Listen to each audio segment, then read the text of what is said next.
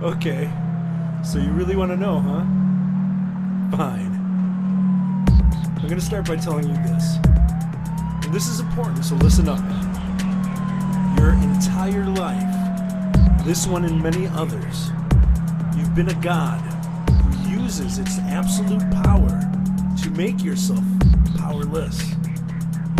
Entire cultures, especially this one, have all been afraid of their weaknesses, supposedly. When in reality, they've all been afraid of their power. This goes beyond the matrix of reality. This is something much deeper than that. This is eternal. This is fully realizing your consciousness. This is infinite. This is evolution. This is our divine right. All right, everybody, welcome to the show. This is the show that's named after my alter ego, and I'm not sure if that necessarily by proxy makes my alter ego neurotic, or I'm not really sure how it works, but it's a whole lot to unpack. We can't get into that today. I'm really excited to have an amazing guest on the show today, Project Cheney from Project Cheney. Cheney, thank you so much for coming and chatting. If you say it one more time, it's like Beetlejuice. Okay. We're already here. Would you be here? More no. Because we were talking earlier, we're actually not that far apart. You know, you're in the South, I'm in the South, so that's pretty cool. And I really appreciate you taking the time to come and chat with me, because I've been really digging into your podcast. There's been actually a couple episodes, and I was looking for more. And I want to talk to you about that and how you got started with that. And I guess we can just kind of go ahead and start there. Just tell us a little bit about yourself and your podcast. So I am, I think, a stand-up comedian by nature, like class clown stand-up. I had a little experience in front of a microphone doing that and doing some radio in my youth, and kind of got everything felt a little Hollywood to me for a long time in my life. So I was really turned off by the idea. Um, then when podcasting came around and conspiracy and whatever else, I had a really good friend of mine, and he introduced me to UFC and MMA, and I fell in love with it. And there wasn't a lot of women talking about it. And we would talk about it every day. We owned a lawn company. And so we would drive every day in our lawn truck. And in between doing lawns, we would just yammer about these fights. So we were like, we should start a UFC podcast. And we did that for years. And, I think it just gave me my sea legs a little bit of the difference of like stand up and maybe what this idea of broadcasting is. Huh. And I had in all of that, I also had this like shit posting anonymous site called Conspiracy Chicken. And no one knew it was me. And I would post everything from ancient Kemet and Egyptian Canaanite and, old religious stuff to modern digs on Tom Hanks. I would post everything. I would post everything from QAnon connection stuff to very old symbolism and the lead up through it. I would just try to keep it everywhere. And I didn't tell anyone I did this. And I was gathering a little following. And one day this other dude was like, hey, will you come on my podcast and chat? And I was like, no one had ever seen me. No one had ever heard my voice. I didn't talk to anyone in the DMs. I didn't anything. And so I was like, okay, I'm just going to show up. They all think I'm a black dude. I'm just going to show up and let's see how this goes down. So I kind of showed up, and I had an okay conversation with this guy, and he was like, oh, we should do a podcast. And I wasn't doing anything else at the time. So I did a podcast with him called The Idiocalypse for a brief amount of time. And it was kind of like a panel show on YouTube. And maybe kind of similar to the Union of the Unwanted. I think we actually did it right at the same time. That was good. And that was a whole nother muscle I was building. And I was feeling this patriotic part of myself because our country was just really split in half. We were in this new divide, and I was really one of the only people, and for sure the only like lesbian female with a big American flag behind me on all these podcasts being patriotic and shit. Wow. So somewhere in that podcast, I went through a spiritual awakening, and I kind of did it live on air in ways when I haven't watched it back, but I think back to the episodes and I'm like, shit, I wonder if I could see that on my face. I wonder if you could read what I was going through at that time, right that day, just how quickly it all happened in the 2020. So I ended up leaving that show. I went to Washington, D.C. on 1/6. It really changed a lot, not just in my spiritual, like energetically, everything. But while I was on that show, there was a couple guests, one specifically, a couple guests though, staring across where there's like 8 people on the screen. And the conversation would go there, like they'd touch it, but then there's 8 people. So we're all trying to convince each other of our ideas and debate and whatever that nonsense is. And I just wanted to go deeper there with that person. Like I was feeling energetically compelled to, like I had so many questions for them. And I didn't know why all these questions were being put on my head, but I couldn't do it in a room of 8 other people. And they were weird questions that I wouldn't normally ask someone. They were intimate questions and personal. And they weren't about conspiracy and, aliens or whatever. And I didn't know then. And that is a really long explanation to get to now. But that is why I had to do my own show. And that is Project Cheney. No, I love it. And you were saying before too, why you named it that, which I thought was really cool as well. Do you want to? Yeah, well, it's Project Cheney because I don't have kids. Everybody talks about like leaving something and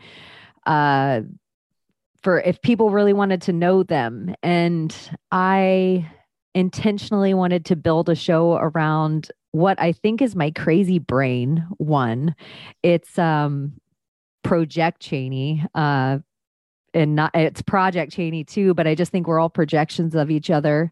And sometimes the questions are things I've never said out loud before. And sometimes the knowledge that I get back is like, holy shit. It's like you hear something put into words that you've been thinking in your head for your whole life, but just hearing somebody put it into an auditory frequency that is in a language you understand is everything. And sometimes I think the question has to be asked, and the connection, the energy between the two people is sometimes where the God lies, where the new is, where the stretch of the new authenticity. If I'm being authentic and you are, there's something new between us alchemically that doesn't exist anywhere else. And there just feels like a real spiritual, when it is my favorite, there's like a real energetic spiritual exchange and connection, and it's real. And I think my audience feels it too. And even when it's not my favorite, it's tons of information and tons of rabbit holes. And you could sit there with your pad and paper and just be like, what conspiracies are these motherfuckers talking about? I can't even keep up because it's just like 2 totally open-minded people that are open to everything, sharing everything. So we might talk about Agartha, flat earth, Antarctica, time travel, God, Jesus, Buddha, with the same amount of respect in one episode. And it go everywhere, but that's what I want it to be. I want to take people like a drug and then get high on them while I like ruminate on their ideas and feelings. That's cool. I mean, that's really intimate and yeah, I mean, that's like communion, I guess. It's the best word I could kind of come up with on that, but I think that's great. I love it. I love the project aspect as well. I think that's really, really cool. And yeah, you have your show listed as a conspirituality. I thought that was clever. I feel like the Swarm created that. I think I want to take credit, but I feel like it's a Sam Tripoli Swarm thing. Okay. Well, it's cool. I like the mixture of it. Wordplay is great, but I do think that, so in your sort of journey, you would say that you kind of went through the conspiracy stuff first and then sort of had a spiritual awakening. Is that what I'm hearing? Oh yeah, I was so head woke for probably 2 decades. I knew everything. I almost to the point of like, um, it was, uh, I was almost numb or dumb to how much I knew but didn't feel. Like I was taking in all this information without a real idea of, okay, girl, you know every symbol, you know every ritual, you know every religion, key player, however far back you can dig, you know it, but you have never sat one time and thought, but why are they doing it? Like I never asked the why before. And something happened on the Idiocalypse with the amount of spiritual tarot, out proud Christians, out proud Buddhists, people that were calling themselves wizards, people that were into Reiki and energy healing. It was like seeing all these people and hearing them and feeling that it was resonating in a way that it kind of blew my mind that I never asked the why. What are they hiding from us?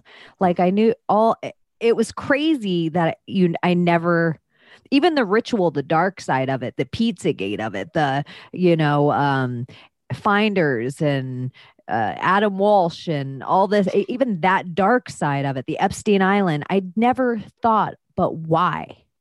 Um, what's the whole thing, or how long's it been going on? Holy shit, this is forever. Holy shit, this is the highest currency. Oh, but why? There must be something. And I was teetering on the edge of that. I like a locomotive, like on Back to the Future 3, like all the fucking nuts and bolts popping off the track. And then I took DMT and just shoved it into the engine of my house. There you go. I should do DMT by myself in the middle of the night in the backyard. That's awesome. And yeah, and that's when, holy shit. I feel like I just became an instrument of energy and connection, and I lost my mind completely. And I almost relished in that fact for like a month where I was just like, bye, mind. Heart is so fun. And maybe even energy vampiric in a way, because I had never, it's like I felt empathy. I felt other people's energy for the first time, and it felt good. It didn't give me anxiety. I was so aware of my own presence that I could just feel theirs and play in theirs. And it was just like, I felt like a little fairy hopping around to like lily pads of energy. And it was really quick because my logic was just like, whoa, whoa, whoa, whoa, whoa. But yeah, I went to Washington, D.C. on the 6th, and that was a big, huge, like rubber band to the other way. It was like, wee DMT. And then it was like, whoosh, back to the other side of like a weird 3D mental break. No, that's crazy. I can partially relate. For me, I love the term head woke. For a while, I'm reading Ayn Rand and all these like heady books that are really hard to, understand or get through. Really, the ideas are simple. Like the moral of the story is not hard, but anyway, and going through with that whole thing. And then at a certain point for me, what happened was I just got so sick of being depressed and disappointed in the way the world was, which was not like I thought it was. That I had just had to like dig, and ultimately through reading a lot of like spiritual books, even Eckhart Tolle, but the Transcendentalist, Emerson, Thoreau, and then ultimately reality transurfing in a few years ago was probably the one that kind of put most everything together that I had explored in a pretty succinct way, I would say. But yeah, I can completely relate and understand. I want people to get more on, well, I don't know. I don't want people to do anything they don't want to do. But I would love it if people would open up a little bit more emotionally, because I do think that is a component that's missing. Like, we can be the smartest person in the world. And I see a lot of the smartest people that I know who are completely blind to certain things. And I don't know if it's because they have shut down their intuitive functions over maybe the schooling and the social conditioning that we all experience, or necessarily exactly what is going on there. But I think it's a really interesting thing that you bring up there with, you're like, wow, I'm actually experiencing people's energy. I can feel, because I knew, I'm reading all these books. I'm like, oh, well, logic and objectivism. But I knew people could feel my vibe, like if I wanted something from them, and that's not something that the rational mind really understands, right? The rational mind is going to be like, well, I'll package this up in a sales pitch that's clever and sneaky and no one will ever know. But desperation is a stinky cologne. So if you have a great, pitch, people feel like trying to get something, whether it's sales or not, but they're trying to get something from you, even if that's your attention or, some form of validation, whatever. And you can just pick right up on that. It's amazing to me how many dumb, smart people there are right now. Regurgitation. Yeah. We started scolding the people who asked the questions and putting go to the dean's office, stop disrupting the class, go to detention, get out of here. And we started to reward the people who just regurgitated it, didn't at all. And if you remember how many times in class you'd raise your hand and you'd be like, why? But why? Why? You weren't trying to be an asshole, Right. but your teacher would tell you, I don't know, Cheney, but you just have to know this for the test. And that was the switch of they really didn't know. They were getting handed a book that was telling them what you had to know for government mandated test on how smart you were. Look at that word again, mandate. It keeps coming up because you're just doing it willingly. A government mandated test. Is this test a law? No, it's not a law, but you're dictating how all these kids, what money goes to these school boards, all these things, all by this book of, they don't know why you have to know it. You just have to know it for the test. And so we know from a very young age, the people that regurgitate the best get the best grades. The best grades go to the best colleges. The best colleges get the best jobs. The best jobs get the most money. And the most money get all the things that we all look at on our Instagram, Facebook feeds and share with each other. The Kardashian lifestyle is what everybody wants. So, it's so crazy. It's modeled. Yeah. I mean, it's modeled for us. Teased over here and they're like, oh, that's what I'm supposed to want. And then we just kind of mindlessly go toward what the main current, I guess, is driving people's attention towards. It's interesting. I love that, once you kind of had this experience that you all of a sudden started asking, more intimate and even maybe even invasive questions. I think that's very interesting to kind of think about, like, because people, we all need to ask ourselves the questions, like, why am I doing this? Like, what's the meaning behind this? What's the purpose of this? But even just opening up to allow ourselves to even hear that question, I have this question actually pops into my head because I do comedy too. Do you think that stand-up comedy has something to do with being able to sort of open up and ask questions that would otherwise be maybe off the table? I think stand-up comics and people that really are stand-up comics, and there's tons of them out there. Everybody knows them. They might be a lady that sits next to you in your office job. It might be your car mechanic. It might be your grandfather. Like, everybody knows that, like, person in their life that you're like, this bitch is always funny, like always funny. Like, they're quick. They're like, it's like they're 360. When you just hang out with them for an hour, it seems like a comedy sketch. You're like, did you just end this whole thing with the joke you started us hanging out on? Like, you're wonderful. Get out of here.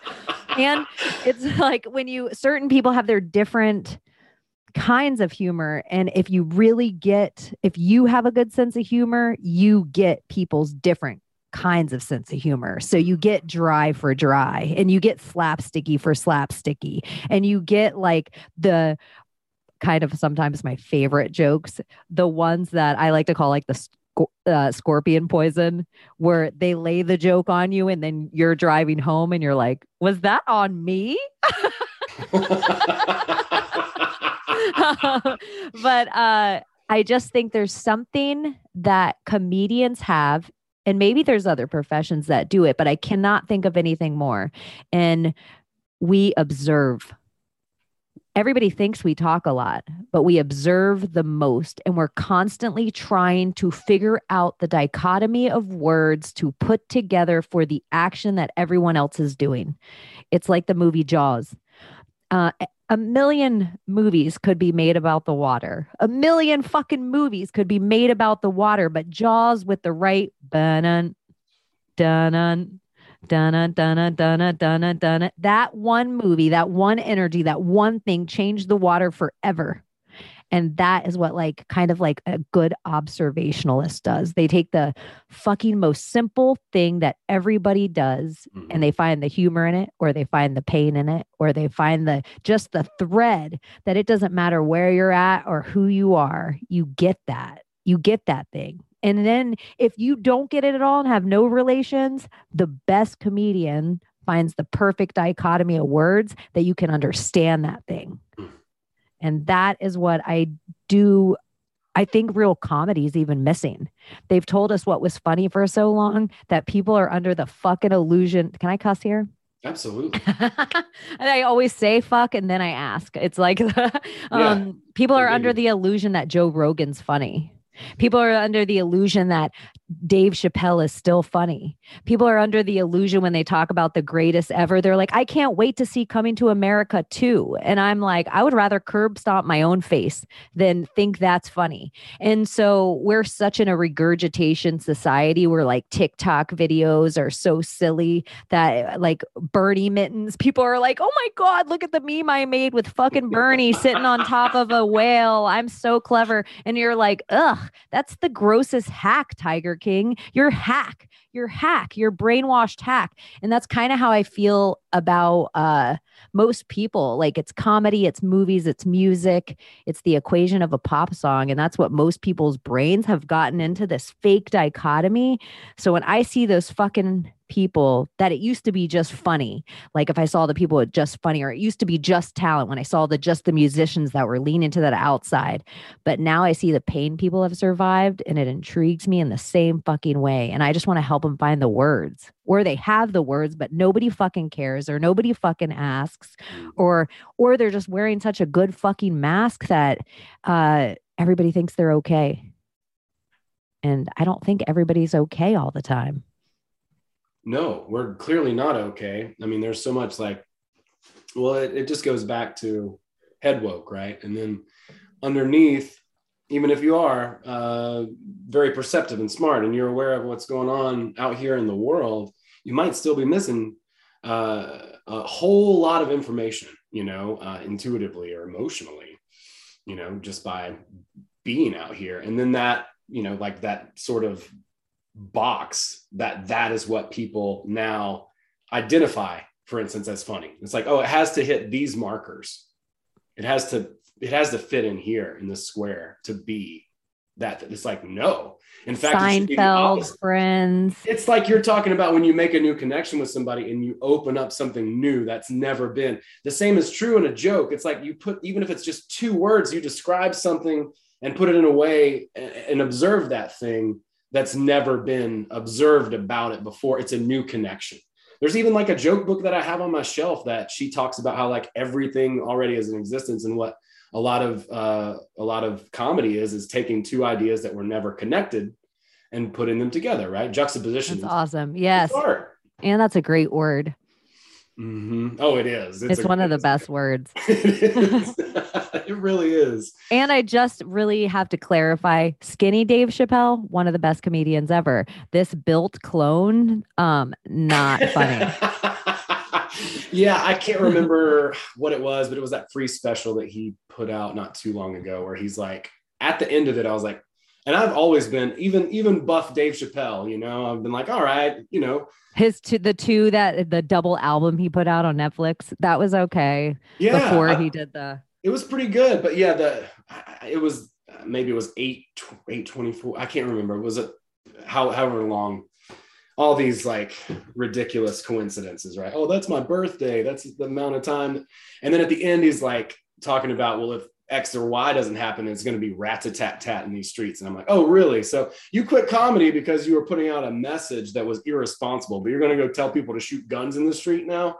Awesome. You know, like I think comedy's gotten pretty laughable at this point. And in fact, I think there's people who are who are tapping into that and thinking about making it kind of a mockery itself. You know, I mean, look at all these ridiculous people who are supposed to be comedians, like these, you know, these folks are just like pandering, you know, and just absolutely being used. They're not fighting back at all. They clearly don't care. It's just the dumbing down, which I think an easiest way to see the dumbing down of the society is look at the humor, because I think that's how you tell the smartest person in the room is their humor. It's like, it's agreed. Comedy, and anyone can make anyone else cry. It is a gift if you're able to make someone else laugh. And it is an alchemic action that happens inside your body, whatever it does to every cell while you're doing it. You can start laughing right now and you will end up really laughing.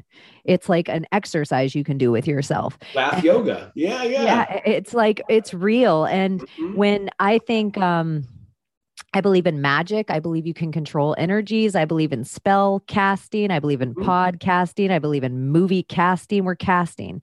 I think, laughing is a key to magic, at least for women.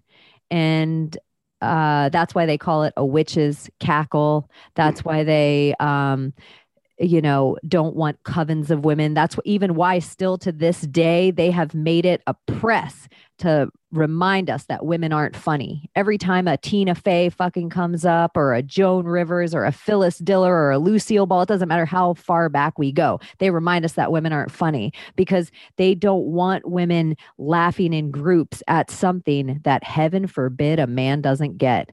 And it still is that this real way that I think sometimes our humor is allowed to be different. There is allowed to be inside jokes. There is allowed to be stuff that you might just laugh at alone, and that's okay too. But a key, laughing to fucking tears is everything. It is everything. Laughing until your sides hurt and you're like, oh, please don't make me laugh again. It's like an orgasm of laughter. You're like, don't touch me.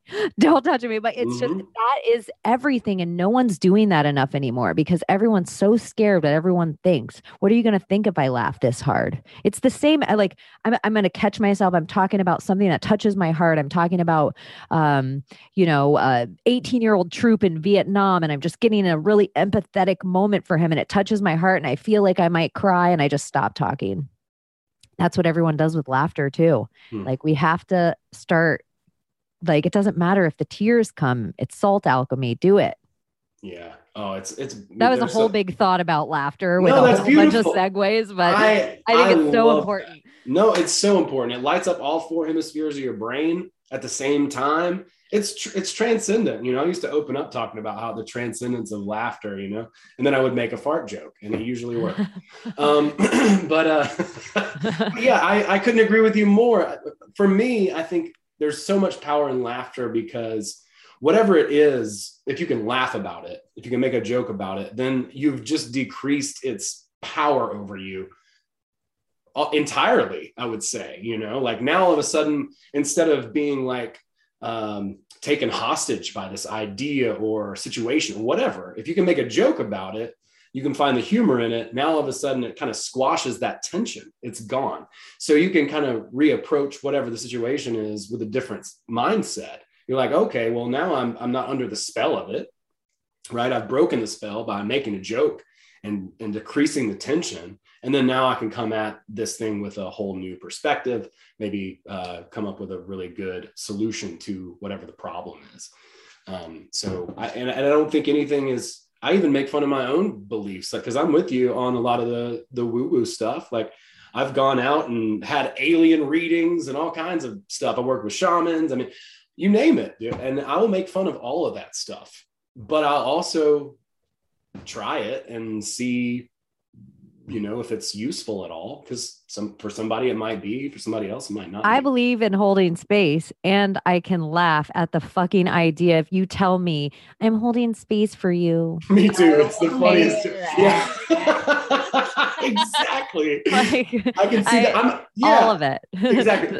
Like I'm a coach, but my whole campaign is making fun of get coached, like how silly it is to think that you would need a coach for anything, but we all need to support each other. And that's the whole point. But like by making fun of it, and hopefully it doesn't disqualify my services, but by making fun of it, like, I think that it takes a lot of that, like, I don't know how you would even call it, but like maybe some of the stigma away. Yeah. Maybe some of that. Wow.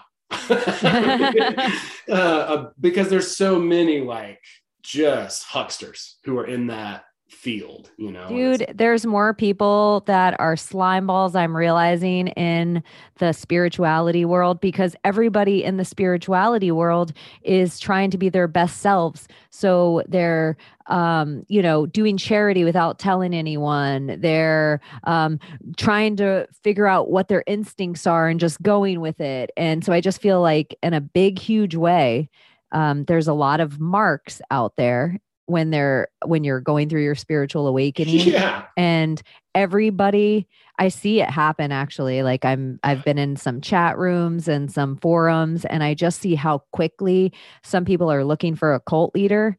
But the thing that doesn't bother me as much. I just feel like everybody's just looking for some kind of something, an anchor, something to hold on to.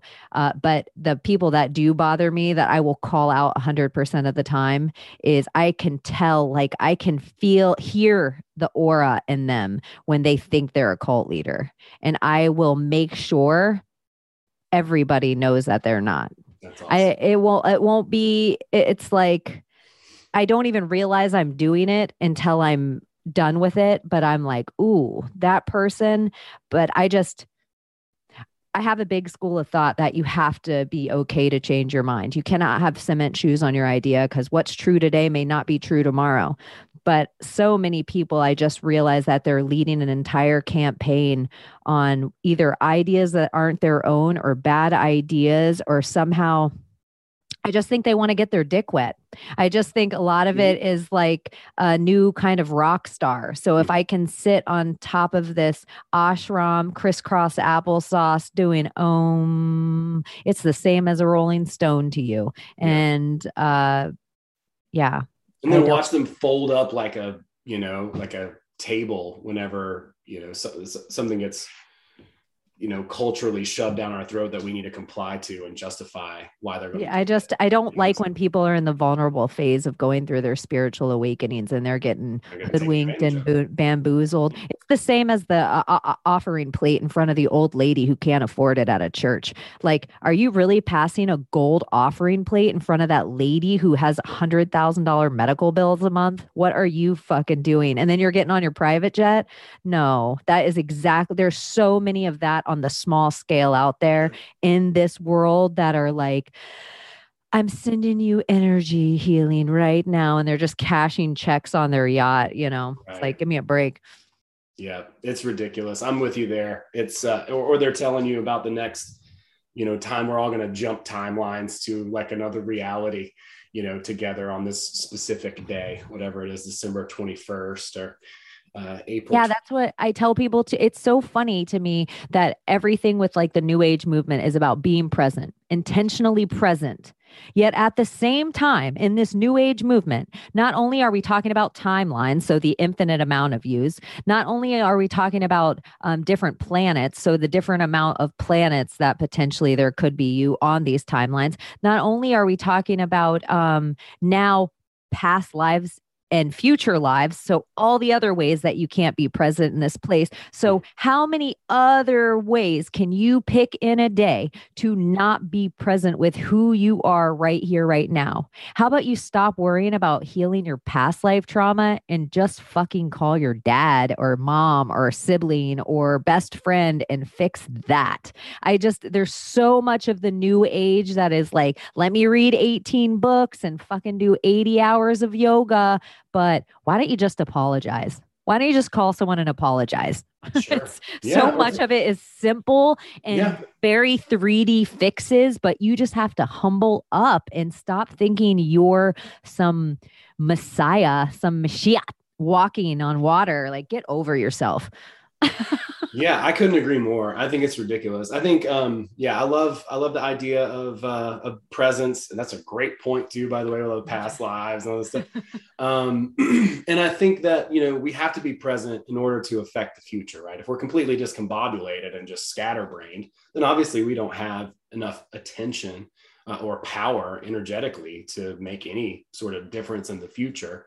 And I think that if people can find, a purpose or a mission for their life, then that can help them like really anchor to their presence. And so that's kind of like what I work on with folks, is just connecting to that masculine aspect, the purpose sort of part of it. Because if you can find that, or at least this has been true for me, so I won't project it.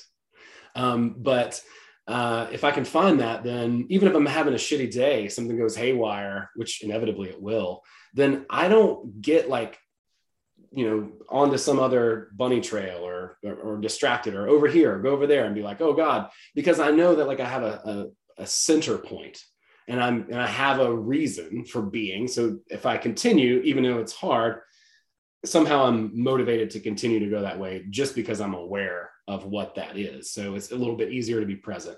It's a little bit easier to stay motivated. It's I would say even a lot, but that has, I think, a lot to do with just anchoring into the moment. People talk a lot about 5D, but I don't think a lot of people even know what 3D or like. I agree. I'm like, you're skipping D's over here. Skipping 4D, which is space time, we need to talk. And are you talking about dimensions, or are you talking about densities from the book? Or bra size? Yeah. Yeah, right. That would be a terrible thing to confuse, And be like, oh, I thought we were dimensionally traveling and you just wanted a motorboat. That's right. Oh my God, that's so good. Well, I made myself blush with that. That was a good one. That's awesome. Well, so tell us a little bit about like where people can find you and how we can support you. I know you're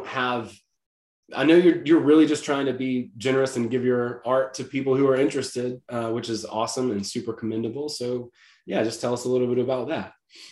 ProjectCheney.com. I'm really shadow banned on Instagram for my shit posting site. Now it's at Cheney in Wonderland, but you'll probably have to type in everything.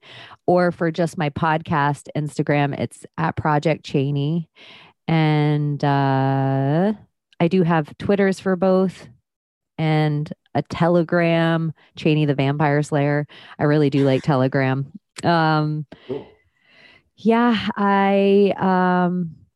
I'm sorry, what was the question? No, I was just asking. Self-promoting is the part that I'm getting, trying to get better at. Supporting. It's like my art. I feel like it's my painting right now. But the podcast mentally helps me in a way that I don't know if where I'd be at right now without it, with the guests that I've had on it, the conversations that I've had, the work that I've put in, what I've had to learn, even sitting with myself and just talking on a microphone alone, which was a really big deal. I maybe one day will sell my paintings, I was telling you, but right now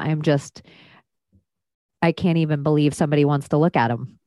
Like I'm just more in all that somebody's like, whoa, that's pretty, or oh, I didn't notice that before. I never seen anyone paint like that. I'm more just in awe of that right now. And Pretty cool. What yeah, a compliment. That's amazing. dude, some of the compliments that I've gotten from people like blow my mind in a way I don't even know how to respond. And then some of the compliments by what my guests answer is even bigger. Or I see them stop and I see all the, you shouldn't say this right now. What if your blank hears this? What if I see all of it go through their head and I see their deep breath and then I just see them answer? It's such a like, I feel like I have a metal detector at like a beach and it's just like beep, beep, beep, beep, beep, beep, beep. It's like something just happens, but I feel it instinctually before. And even my head before I ask the question is like, don't ask this. This is rude or uncalled for, or why this is too personal, or like all those things go through my head of you shouldn't say this. But I really, I try to, meditate before my podcast and treat it like a real spiritual experience, and connect with whatever that means. Almost in a way, I feel like Reiki, where I try to connect to my highest self and then allow my highest self to connect to their highest self or their spirit guides or whatever their Christ energy or their Buddha, whatever they are comfortable with, whatever their consent is with. And I want the vibration of our voices to like ruminate the energy that's there. And I want it to feel like you're there too. And hopefully, like that future quantum idea of it, that I can kind of get a reading of the question you'd ask next. And that's why I'm asking it. It's like I'm doing it for you. Like I'm just in between. So, sort of prompting. Yeah. Yeah. So it's kind of, like an idea of like, people ghost write, or they're like, I just let my hand free flow. That's how I feel like I'm just having a conversation. Right on. No, I love that. It was a big deal for me too, to like pick up just doing podcasts by myself. Like I started right when the pandemic hit, because I was like, I didn't know what was going on. I was like, what's going on? Is it this? And I was sort of speculating, and of course nobody knew really, to be fair, but it was a big deal for me too. Knew. Right. Exactly. And I had some suspicions too, but I don't want to be out front. And I'm also really careful in general. I don't know, I wouldn't say careful, but I do watch what I say on YouTube and stuff like that. Even though I do have, luckily, Content Safe distributes all this stuff to all these other platforms, people still aren't using those other platforms very much. So, I find even close. Yeah. On these sort of mainstream platforms, because I believe in using any tools that are at the disposal, but it's, I don't know. It's cool. It's amazing that you're willing to put yourself out there, your story out there, your struggles, and connect with other people, because that's really, I think it's in Emerson's Self-Reliance, where he's talking about like the shame you have to endure when you hear someone else's is explaining the thought that you had, So, by standing up and saying, hey, look, this is bullshit, this is not cool. It's really powerful. People need it, just saying, hey, science is not based on facts. It's based on hypotheses that, we draw theories from. So you shouldn't have to believe science if it's, what I'm saying? Yeah. Like, why do you have to have faith in it? Why do I have to have faith in your religion, science? Right. And I would say whatever my religion is, blank, you can fill in the blank there with whatever you want to say, probably even Scientology or Mormonism, two little young religions like that. Truer than science. Like science really, I mean, they really can't even prove gravity still. That is ridiculous. Yeah, it really is. And we're all because consensus science has become this thing. Because if everyone agrees, then it must be true. But that couldn't be, that's the most anti-scientific thing I've ever heard. It's ridiculous. We were talking a lot about this. Actually, I was at the Midwest Peace and Liberty Festival, and hopefully as things continue to go, I did a little bit of stand up. I hosted karaoke. It was really fun. Oh, that's awesome. I had a blast. I met so many amazing people, and we were talking a lot about science and sort of its shortcomings now, like what has happened to it and how we really don't know very much at all. So I really enjoyed connecting with folks. Science is them still trying to figure out our divinity to source, our connection to this place that our feet are on, and how we can. It's trying to figure out sorcery. Science is just trying to figure out sorcery. That's all. And some of it they've figured out. Some of it are very simple alchemaic combinations where if you put peroxide and baking soda together, it makes foam. Some of it is not as big as a big deal, but it's still alchemaic. And some of it, they have done everything in their power to hide from us. And the people that have figured it out, or the people that have woke to it, they've just been called crazy. And there's so much more unexplainable shit. The idea that these idiots tell you just this right here just makes me crazy. We know more about space than we do the ocean. It makes me want to like, what? How can you even say that? It doesn't even make sense. You're telling me space is infinite, and then in the same breath, you're telling me something that we know isn't infinite. You know more about the thing that isn't infinite than you do the thing that's infinite. We've seen life in the thing. We've never seen life in the other thing. Like, to me, I'm just like, you don't know about either of those things, do you? That's right. No, I think that it's just intentionally complex, and just sophistry, basically. Just throwing the explanation of how the moon got here, the scientific explanation about how the moon got here. I'm not even familiar. Do you mind? Dude, a rogue planet comes by Earth and hits it cataclysmic, knocks a chunk off the Earth. And this chunk is just floating in space. Is it going to tumble toward Earth because of the gravity? Is it going to tumble away from Earth toward the sun? No, the rogue planet comes by again and hits this chunk into perfect orbit. And then they both spin together so long they become circular. And it's such a perfect shape that it blocks like the moon blocks the sun. We have the biggest moon in the whole solar system in comparison. It makes no sense. And the idea, it doesn't have its own gravitational pull that's pulling us toward it or it toward us. It's just this story alone, just the moon. Science, no. Like, how about you just worry about that for a little while? How about stop telling me you sent a piece of tinfoil that is older than me toward a black hole, and you're sending me, I don't even believe in black holes. To me, that is a ludicrous idea. You're talking lunacy. We sent a piece of technology towards something that sucks everything into infinite, like nothingness. And that piece of technology sent zeros and ones all the way back to where we're at here. And your science brain read that thing and in zeros and ones to call it's sucking in everything into singularity. That is ludicrous. And anyone who regurgitates these ideas, but because I say it, if I were to say that exact same idea to you with conviction at the water cooler, who's going to argue with me? With anything that, if I'm like, well, there was a black hole yesterday that was found by NASA and the Sputnik telescope went out in 1970. You're like, oh, this bitch knows all these facts. I don't know how to argue her. I'm scared of black holes now. I'm like, there's so much stupid science that we just blanketly all believe. Dinosaurs. We blanketly all believe, but there's no fucking real proof of these things. It's crazy. Yeah. I mean, the concoction is kind of absurd at this point. Like, I didn't realize how many things were questionable. Everything should be questionable. Here's my view. We're all sovereign. We own ourselves.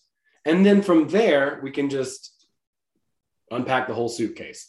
That's where my head's at, but this is my favorite too. We're so ridiculous that we're like, hey, you know what I am? I'm a sovereign citizen. You can't be those two things together. You don't need to be those two things together. Sovereign isn't a land. So you don't need to be a citizen of the land sovereign. Sovereign is just sovereign. It's just sovereign. That's it. The funniest but then, thing, if you look at it, that means you're royalty of what? So it's like, are you royalty of something? Are you nobility? Is that what sovereign means? What is the word sovereign anymore? Yeah. These are the things I break down in my brain. Yeah, I was like, that's good though to do that. It's so funny, the whole sovereign citizen thing. I was at one of these freedom festivals in South Dakota, and there was this guy who was there, and I was exhausted. I was like just sitting there in this booth, just trying to eat like a pancake or something. And this guy comes up and he's talking about sovereign citizens. My friend's talking to him. He's blah, blah, blah. He's telling all this stuff. You got to do this and that and blah, blah, blah, and so on. And I'm just like, God, can you just shut up? Like, I don't care. I just want to eat my pancake. And then my friend says to him, oh, that's really interesting. I mean, have you, when you've implemented all of this, because he's talking about your license and how you're supposed to deal with the cops when they ask you, he's like, oh no, I don't do it myself. I don't do it myself. He's like, what am I, an asshole? I don't do all that. It's like, no, I have to have a license to drive my truck, back and forth. That's what I do. I drive over the road. And I get that, right?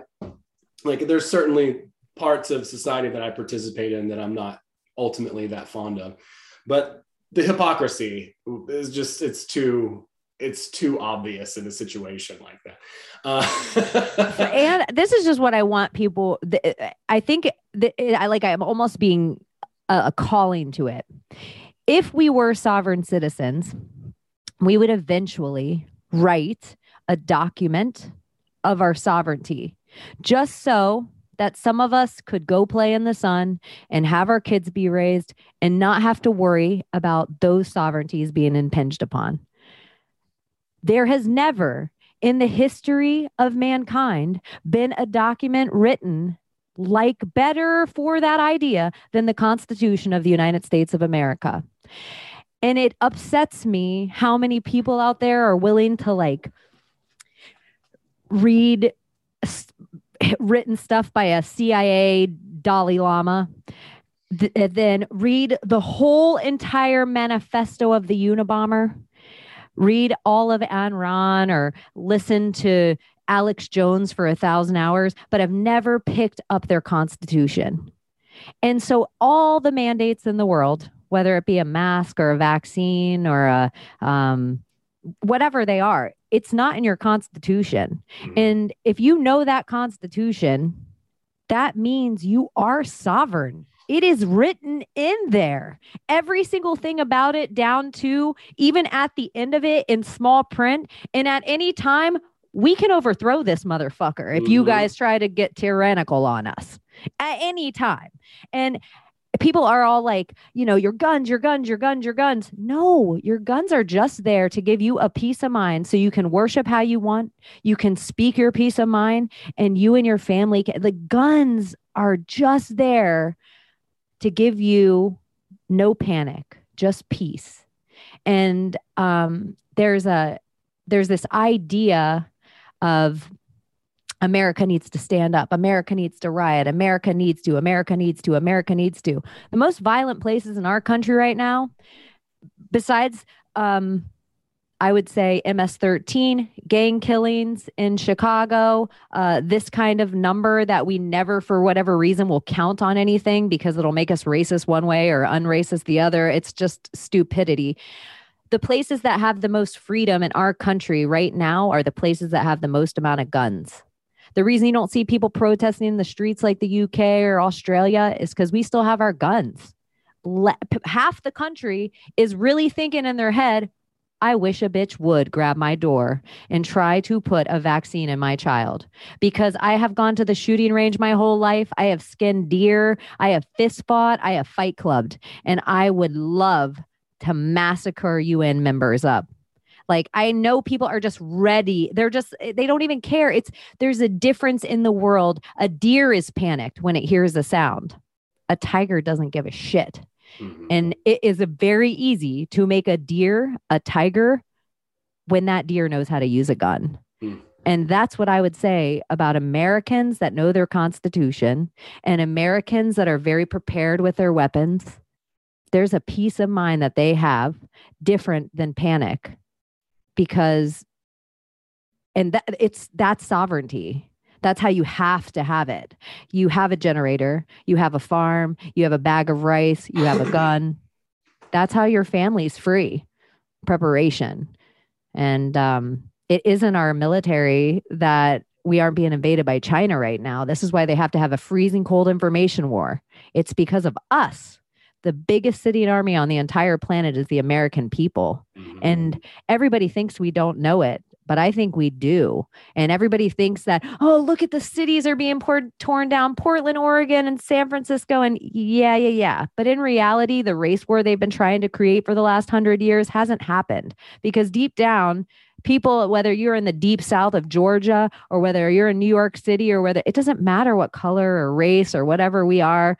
When you just boil down any two of us, we're fucking Americans. And when you think American in your brain, there isn't a color or a religion or anything. It looks like that Michael Jackson black and white video. It's black, it's white. It's all different things. If I tell you any other country on the planet, the person that shoots through your brain is the person. Like, if I tell you Russian, Saudi Arabian, Jamaican, that person looks like the name of their country to you. But say an American to somebody, there's something beautiful about that. And there's something worth fighting for.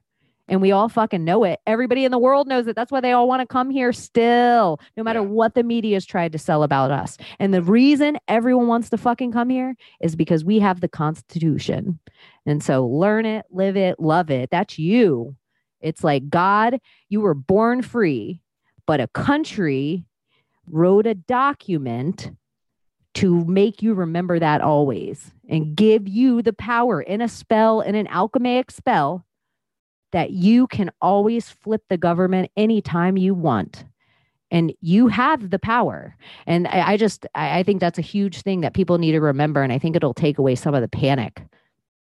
I think that's great. Yeah. And I will even point to the Declaration of Independence. You know what? That's also an incredible beautiful document. Read that. My God, like start there. That's easy reading. Yeah. It's like, yeah, it's so short but it's so profound, and I mean, if people understand their power, I think that's the whole point. That's the information war, right? Like, to make people feel powerless, to make them feel like they don't have options, that there's no other choice. But nothing could be further from the truth there. And they'll use ad hominem attacks to say, oh, well, the people who wrote this document, they were racist, so it's not valid. But if you take that document and the principles that are in it and you apply that to every single person, then it's pretty it's pretty revolutionary. I mean, it really is. It's completely different. That's why racism in our fucking country is so fucked. The slavery debate in our country is so fucked. The Northerners had indentured servitudes. The Southerners had slavery. When you boil all that down, it was still only the top 1% that had both those things. We talk about picking cotton in the South a lot. That's a very romantic idea of what happened to these people. The same atrocities that we discuss right now with human trafficking, child trafficking, Epstein Island, there's so many Florida weird stories, like back from the 80s and 90s, of like weird kind of culty things, like these pedophile rings or these kid trafficking rings. That's all that was too. Right. That's all that was too. And so I just think we cannot, as people, take the blames for the atrocities of the 1% anymore. From slavery to leaks in the Gulf of oil, to whatever debt calculator they keep trying to push on us, to whatever vaccines they're shoving in countries, to whatever global warming they're pushing, to sugar just leaking out into my river by me, like from the sugar industry into Florida. Like we can no longer, as me and you, have to keep emotionally taking responsibility for the shit the evil they are doing over and over again. And so there's something, I think we have shame of something like slavery, and I don't deserve any shame for slavery. You don't deserve any shame. It is a historical thing that happened. It is something that we should be able to talk about without shame, without guilt, and also with acknowledgement and validation that it did happen to some.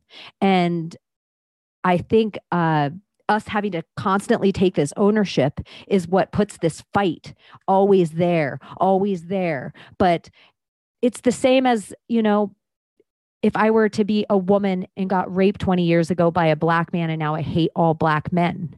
It is that exact same mentality that I'm making this whole entire race pay for the atrocities of 1%. That's bullshit. And so I do think slavery is, especially in the South, it's something that I refuse to take ownership of, because I will never enslave anyone. And I'm not healing trauma from my past life to try to be like, Cheney, you did own slaves probably when you were a pirate in 1771. No, I'm not doing it. No, that's really astute. That's a great point, because one of the things, for instance, like climate change, right? Like people are being gaslit on this now. This is going to be one of the new things. It's like, oh, well, it's all our fault that we have to drive in a car, and if I leave my lamp on, for 15 minutes in my house while I'm gone, then I'm responsible for these giant fucking smokestacks just spewing chemicals into the atmosphere. Those two things are not related. That 1%, again, they're polluting. They're the ones that are doing all these things in the environment. It's not your and I's fault. Like I can bike everywhere, but it's not going to change. You can carbon tax until your cows come home. Right. You can stop eating cows and start eating Bill Gates meat because cows fart too much. Like these are like real shit. It's like no one sees that they tried to shut down the beef industry while pushing Bill Gates meat into every fast food place while Bill Gates vaccines were being pushed in your body. And they would have totally done that if somebody didn't call an executive order to make sure that the meat industry stayed going in America. There's a lot of things that almost happened in this nasty little sloppy new world order that didn't happen. And I just postmaster general shit, emergency acts. And even it's really fishy to me right now how many times DJT said to the governors why their cities were getting torn apart. All you have to do is ask, and I'll send in the National Guard. All you have to do is ask. And no, he's Hitler. He's Hitler. He's Hitler. Now, all these governors are calling in the National Guard and standing down on their own people, building FEMA camps in their states. And this is part of the regurgitation. Everyone just started to regurgitate he was Hitler instead of actually learning what a National Socialist was. Yeah. Learn what fascism is, because who's not anti-fascist? Like that's a no-brainer. Nobody wants fascism. But the problem, I think, is that we get hung up, or a lot of people do, on the opposite. It's like, oh, we have to be against this. It's like, no, but against this is not a fucking position. There's nothing coherent about against this thing over here.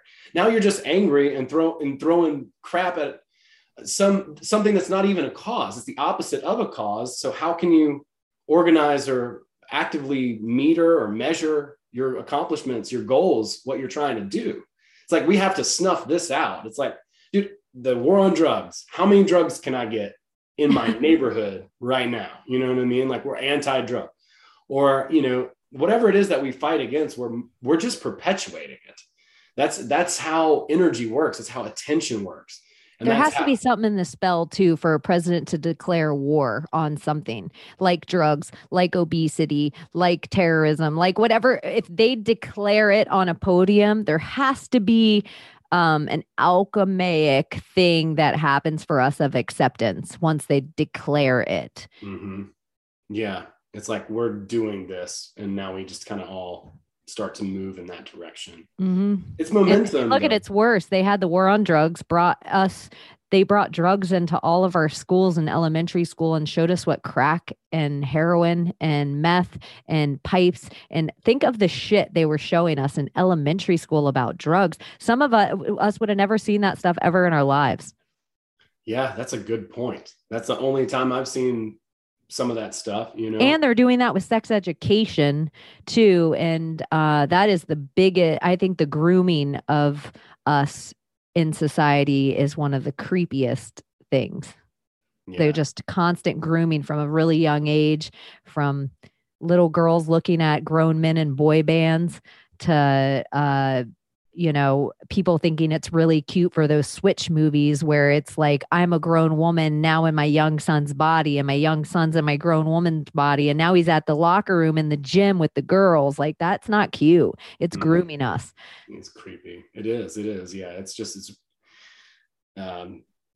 something that if you're, exposed to that especially from a young age, then you just like, it's so easy to just fall right into that camp. It's super predictable. It's very Brave New Worldian.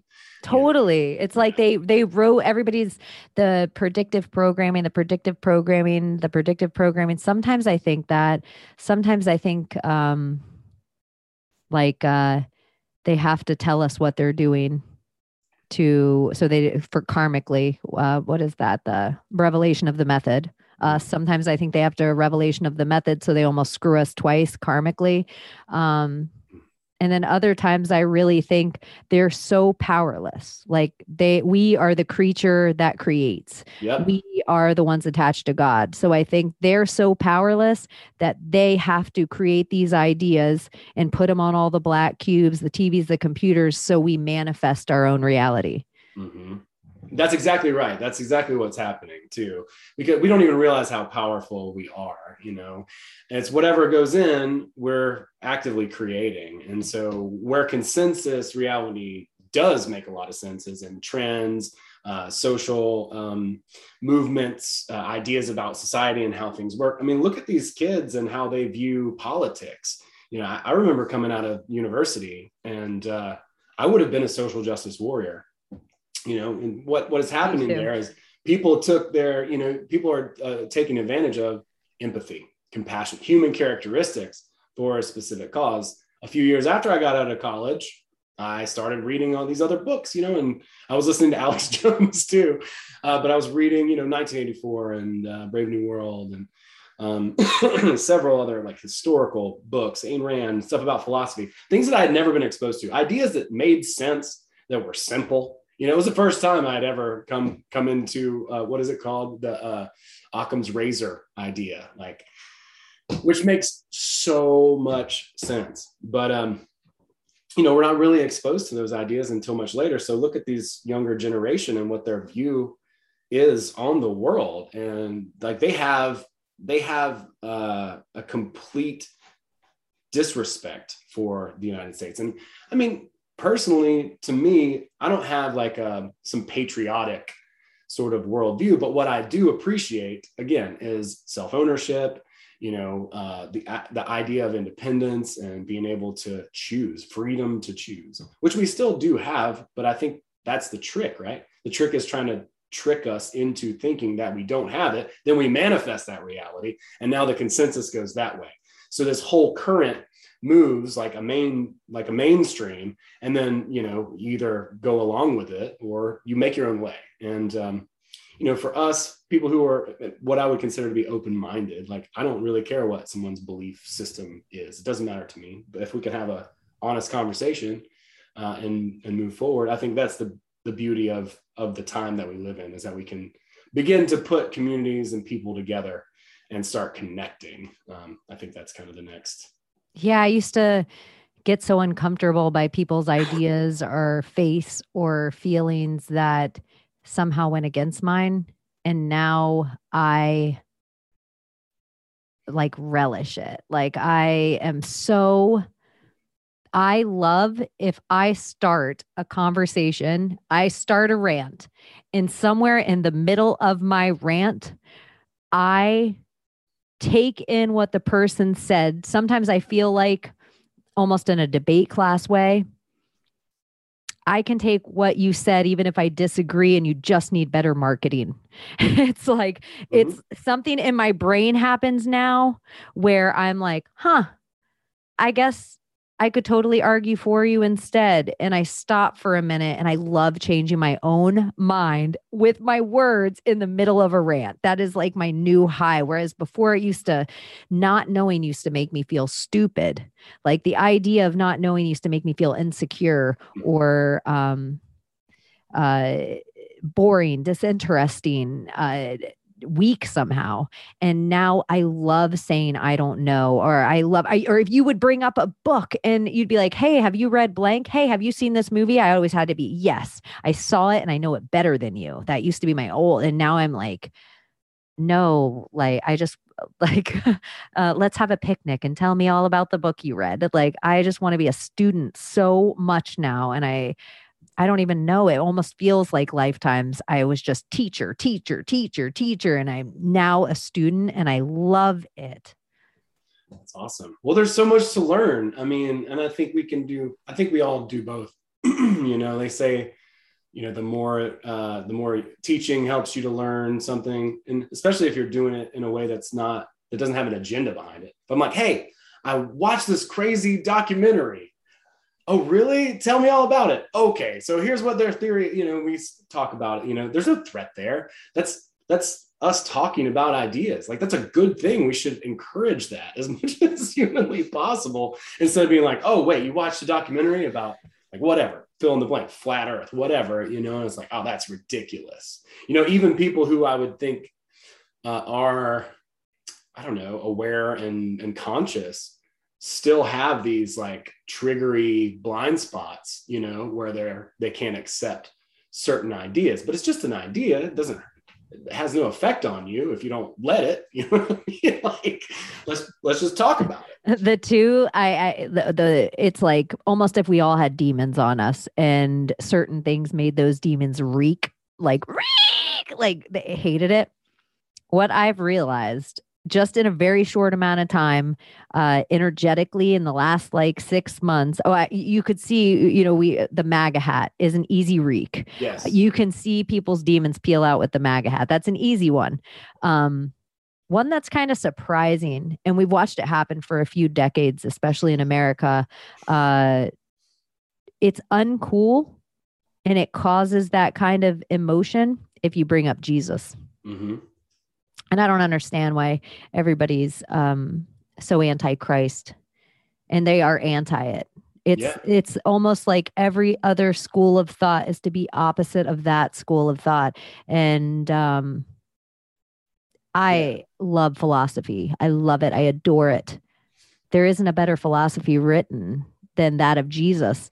And so I think more spiritual people need to study that philosophy a little harder.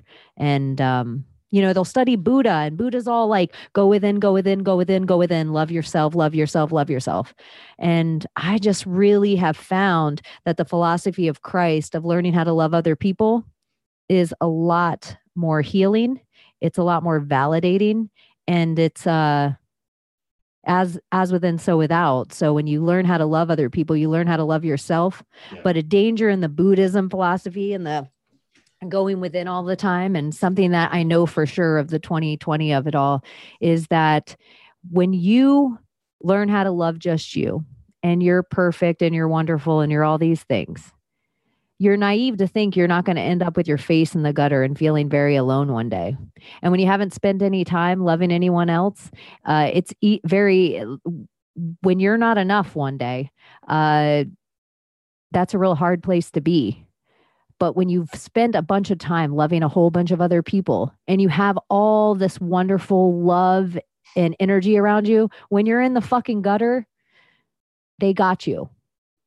And there's quite a difference of that. And so I do believe that people do need to It's not their whole Bible, whatever you want to get into. But I do think so many people in America were so traumatized and burnt by the Christian religion, probably heavily Catholic, a lot of Southern Baptist. Like there's a lot of shit I know just by how I grew up. And I think that was part of like the demon, devil, evil scheme was to really make this philosophy look like the worst. Mm-hmm. Yeah, I think so too. I mean, it's so triggering, to bring, but I feel like, and it doesn't require worship. That's where I totally disagree with a lot of people that, grew up in the church and have never delved into any other religions is if you really look into the philosophy of Christ, he does not require worship. And he also, if I were to talk about him in a magical way, like a servitor, it is one of the few energies that you can call on at any time from any place in life, and it's 100% protective. It doesn't ask for anything back, and it will leave you whenever you want it to. Mm-hmm. So you think, but it's always there at a beck and call. And I think that's real magic. That's heavy, high magic. So there's something in the word Jesus, the Yeshua, the Christ. You can feel it kind of radiate through you if you allow yourself. And it's quite beautiful. I agree. Yeah, there's something about it that is particularly intriguing. And it's so punk rock, to be a Christian at this point. Oh my gosh, I'm so punk rock with my MAGA hat and cross. But I grew up in the church. My Danzig hair. Yeah, that's right. I grew up in the church and we got burned by the pastor. Not, but obviously, and then he found out you were a wizard and we got burned. But some of the stuff that I learned or experienced, I guess, in that, because we were in the Pentecostal church, super crazy, right? Ooh. Yeah, talking in tongues, all that kind of stuff. But some of the things that I experienced in there were pure magic. And I've even come across a couple of magic practitioners who exclusively use the Bible for their spells, specifically Psalms. Which is pretty interesting too. So there's definitely some power there when it comes to the Christ figure. But even even before that, there's a lot of power just in that book, in the Old Testament, the Psalms, for instance.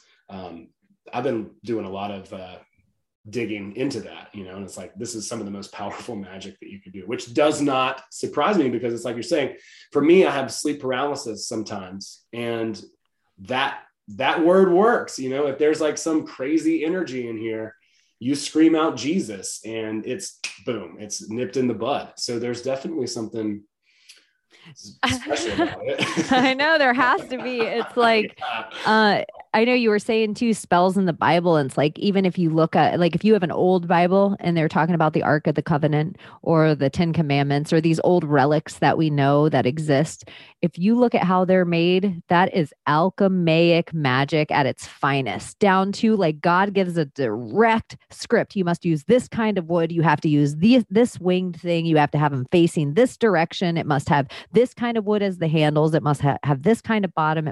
And that's very specific conductivity of energy.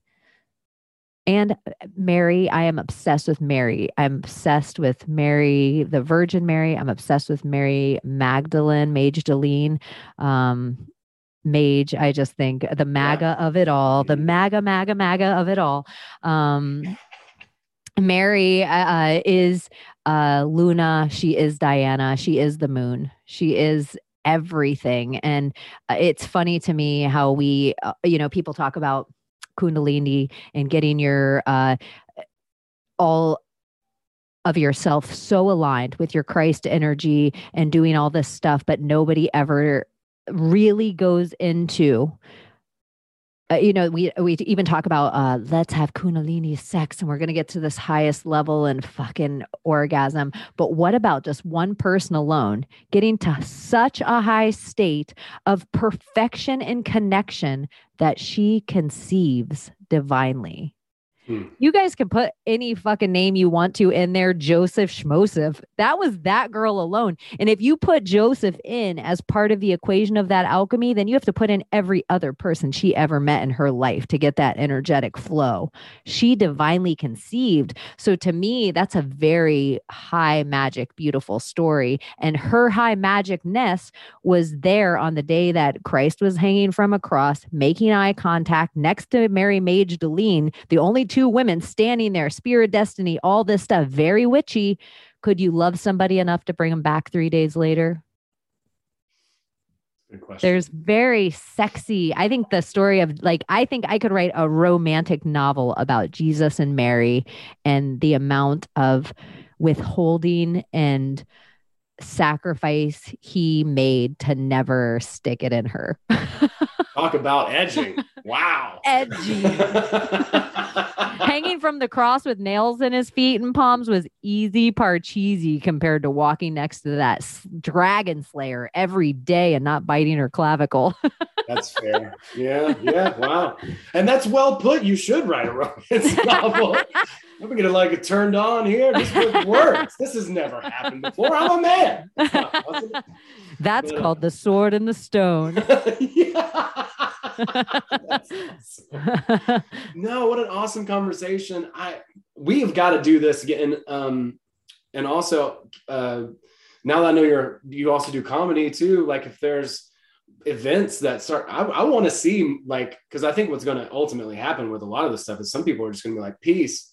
There's going to be a bit of I would say counterculture, or even there already sort of is, and people who are just not going to comply with the mainstream narrative. I want to make sure that we can all connect in any way.